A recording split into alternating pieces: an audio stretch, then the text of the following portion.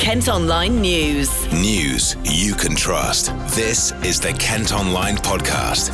Nicola Everett. It's Wednesday, the 6th of November. We're bringing you a special episode today as the Queen's been in Kent for an official visit. Her Majesty was at the Royal British Legion Industries centenary village in Aylesford, which provides accommodation and support for vulnerable and elderly veterans. Crowds started to gather early this morning, hours before the 93-year-old monarch arrived in the county. Our reporter Jess spoke to Katie Boots, who was one of the first people there earlier. So my mother worked for Gavin Astor House.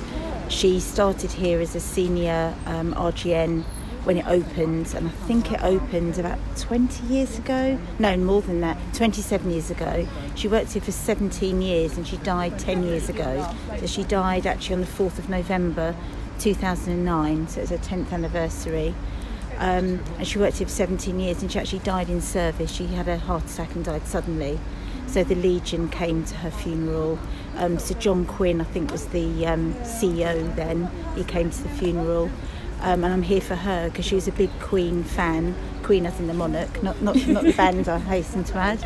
And she also took some Chelsea pensioners from here up to the palace for the afternoon tea that she does there, and I've got pictures of her with the Chelsea pensioners. So she devoted a lot of her life to the NHS, the British Legion, with her nursing, and she trained at the Royal Free in London in 1957, and her name was Margaret Schofield. So obviously I suppose today means a lot to you her to be coming here. There's actually a plaque for her in there in a picture.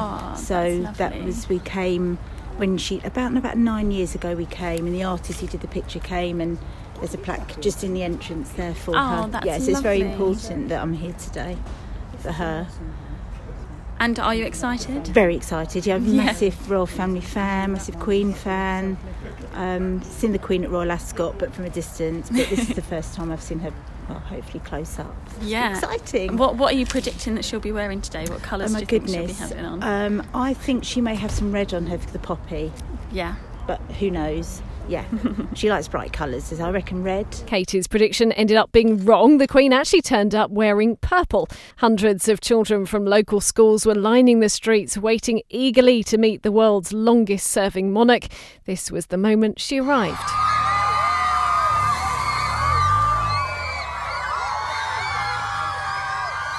Well, the Queen was at the RBLI village to open the luxury care facility ahead of Remembrance Day. She signed the visitors' book, looked around the new apartments and was introduced to some of the former servicemen and women who live in the development. General Sir Gordon Messenger had this to say ahead of Her Majesty cutting the turf. I can tell you, as someone who's been visiting here for several years, that sense of community is the thing that hits you and stays with you, and it's why I'm so very, very proud to be associated with this charity. 100-year-old Kathleen Carey joined the Women's Royal Air Force back in 1939. So what are your thoughts about meeting Her Majesty today, Kathleen, on your 100th year? Yes, I'm very honoured to meet the Queen, yes. But all equally a bit nervous, I suppose. Yes. Yeah. So you haven't met her before? No. Oh, okay. And your service medals, what do they denote? That is the Women's Royal Air Force. Oh, wow. Which I joined in 1939 for the length of the war. Yeah. So where did that take you? Not too far away, Buckinghamshire, and where else? Bedfordshire, I think. Yeah. Right, okay, yeah. I looked after the health and well-being of all the WAFs. Oh, okay, so you were a nurse? Medical. The Queen also buried a time capsule containing a note from her that will be opened in 100 years' time. Steve Sherry is the chief exec of RBLI and says it's been a wonderful day. We've just waved goodbye to Her Majesty and there's great cheer. We've had a day of smiles, laughter. We've had over 1,000 children lining the route with flags and cheering. At one stage they even cheered a laundry wagon in anticipation of Her Majesty arriving. But Her Majesty has really enjoyed the visit, I think, from seeing everything and endorsing and supporting what we're doing here on Aylesford Village and our Centenary Village development plans. Well, it's such a momentous occasion as well, a momentous year for you guys as well, and to have a royal, let alone the Queen, coming along, is pretty special, isn't it? Yeah, it's the charity's been going 100 years, obviously, that's what we're talking about. But we're looking to the next 100 years, and what we're doing at the moment is providing that foundation, a 10-year foundation, of developing out the village, provide support for veterans for the next 100 years. And Her Majesty has written a note that will go in the time capsule that we put in the ground here to acknowledge that. And it's about the sacrifice of others. It's those that have given the ultimate sacrifice, no longer with us, but those whose lives have been affected by physical or mental injury, and they need their lives to get back together. And we've got here on the Aylesford Village a dynamic, multi-generational community which helps people get their independence back. What was it like to meet the Queen? I've met the Queen before. I've been honoured to host her at my regiment in Germany many years ago, and I was honoured to receive this of Her Majesty the Queen in the palace. But it's still pretty nerve-wracking, and particularly nerve-wracking for all of the staff here. We did a quick rehearsal of some of it yesterday, and some people couldn't even speak. They went gibbering about it. But actually going around, she puts people at ease, and she puts people at ease very quickly. She asks questions. She was laughing as much as the staff were enjoying it.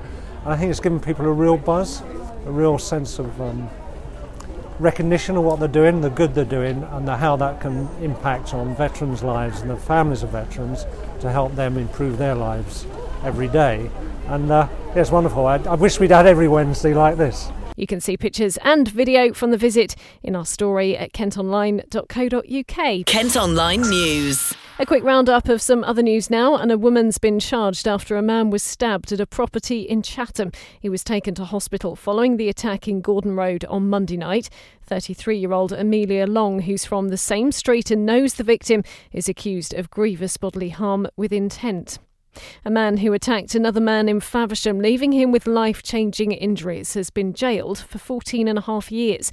Lewis Shaw was drunk and high on cocaine when he beat Jamie Turner with a metal tyre wrench in March after becoming convinced he was in a relationship with his ex. The 28-year-old from Acela Road in Ashford told a jury he wanted to teach the victim a lesson. He'll serve another 5 years on licence when he's released. Plans to demolish a shopping centre in Maidstone and replace it with a 15-storey tower block have been scrapped. Council bosses wanted to tear down the Broadway, which houses Lidl and Matalan, and build almost 300 properties. Well, 3,000 people signed a petition against the idea, and dozens turned up to a meeting at the town hall last night, where it was unanimously thrown out. A furniture shop in Dartford has been severely damaged by a huge fire overnight. Crews were called to Farningham High Street in the early hours of this morning, and a man and woman have been treated for the effects of breathing in smoke. Now, the world's biggest free film festival for young people is returning to parts of Kent from today. 10 screenings are going to be taking place in Rochester, Sittingbourne and Tunbridge Wells. Schools have been invited to take pupils along to ignite their passion for cinema. Celia Small is the executive of the Into Film Festival, which is now in its 7th year. The ages that we target ourselves are 5 to 19-year-olds, and it's that kind of core educational years. And the whole point is to really ignite the cinema-going habits of young people, as we do find that cinema going within that age group are declining, and it's for us to sort of work with the cinemas, work with the industry, and really keep it going. And that we also feel that was sort of one of our central goals is to cultivate sort of the passion within young people within film and film watching. We conducted research last year, and we found out through that there's about 30,000 young people came to the cinema for the first time through Into Film Festival, which is for us an absolutely amazing thing to realise, and to realise that we're actually doing the right thing. We firmly believe that film being screened on the big screen is the perfect place to see it, and it's where that it's in that quiet space, and then you can really interact with what's going on screen and really take in those sort of themes and subjects that are being portrayed to you, and that whole point of sort of identifying with it and learning about different lives, different cultures and different stories, and like I said, the big screen is where we believe they should be portrayed and be screened at. I think it's that pure sort of distraction, I think, that you get from the cinema. The fact that you're in a dark room, all the lights are down, you've got this amazing screen, usually amazing sound. The cinemas are constantly upgrading themselves, which we found this year is a lot more particularly than last year.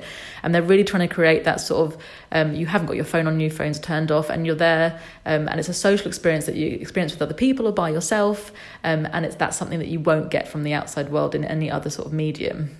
We've created the 8 strands that we believe really sort of interact and work well with the curriculum itself. So we've got mental wellbeing and identity, which is massive within schools, language and creativity, the natural world, exploring history, debate, fantasy, adventure, rebellion and musicals. And within the films that sit within these strands, our team also create educational resources that help to outline those sort of curriculum links and discussion points within the film. And it's all about going to see the film, creating that discussion point within the class, and then going back to your classroom and really sort of taking the value of the film and making all the visit and the experience last longer as well within the classroom. And it really helps to bring certain subjects to life, and be able to go and see, like I mentioned, about different cultures, different people's stories, that you can then bring back to classroom and talk within the sort of subjects that they're already exploring within their own school environment. And as much as we work with directors and filmmakers, we do also try and get speakers in that are to do with the subject themselves. So it's much more about creating the themes within themselves, and it's not necessarily all about the filmmaking element. It's about creating that really special experience that we know that the students get from the festival screenings. Across the whole of the UK, we've got 150 different titles. Some of them are obviously being screened at different capacities, but in your particular area we've got some really amazing films. We've got Abominable, which I got to see a couple of weeks ago, and it was such a lovely story, and really it's by the people that created How to Train Your Dragon. We've got The Kid Who Would Be King, which has been I think gone down extremely well with young people. And then for the higher age groups, we've got things like Late Night, 8th Grade, and Spider-Man Far From Home. So they're all kind of films that have come out within the last year, very current, and hopefully very exciting for the students attending. Between now and the 22nd of November, pupils will be able to see movies like Spider-Man Far From Home, Late Night, and Horrible History's Rotten Romance. And it's emerged a new movie starring Eddie Redmayne and Felicity Jones was actually partly filmed in Kent. The Aeronauts is about a fictional pilot and historical meteorologist who have to fight to survive when a journey in a hot air balloon goes wrong. The scenes in a balloon factory were shot at the historic dockyard in Chatham. That's it for now, but for more news throughout the day, you can head to kentonline.co.uk. News you can trust. This is the Kent Online Podcast.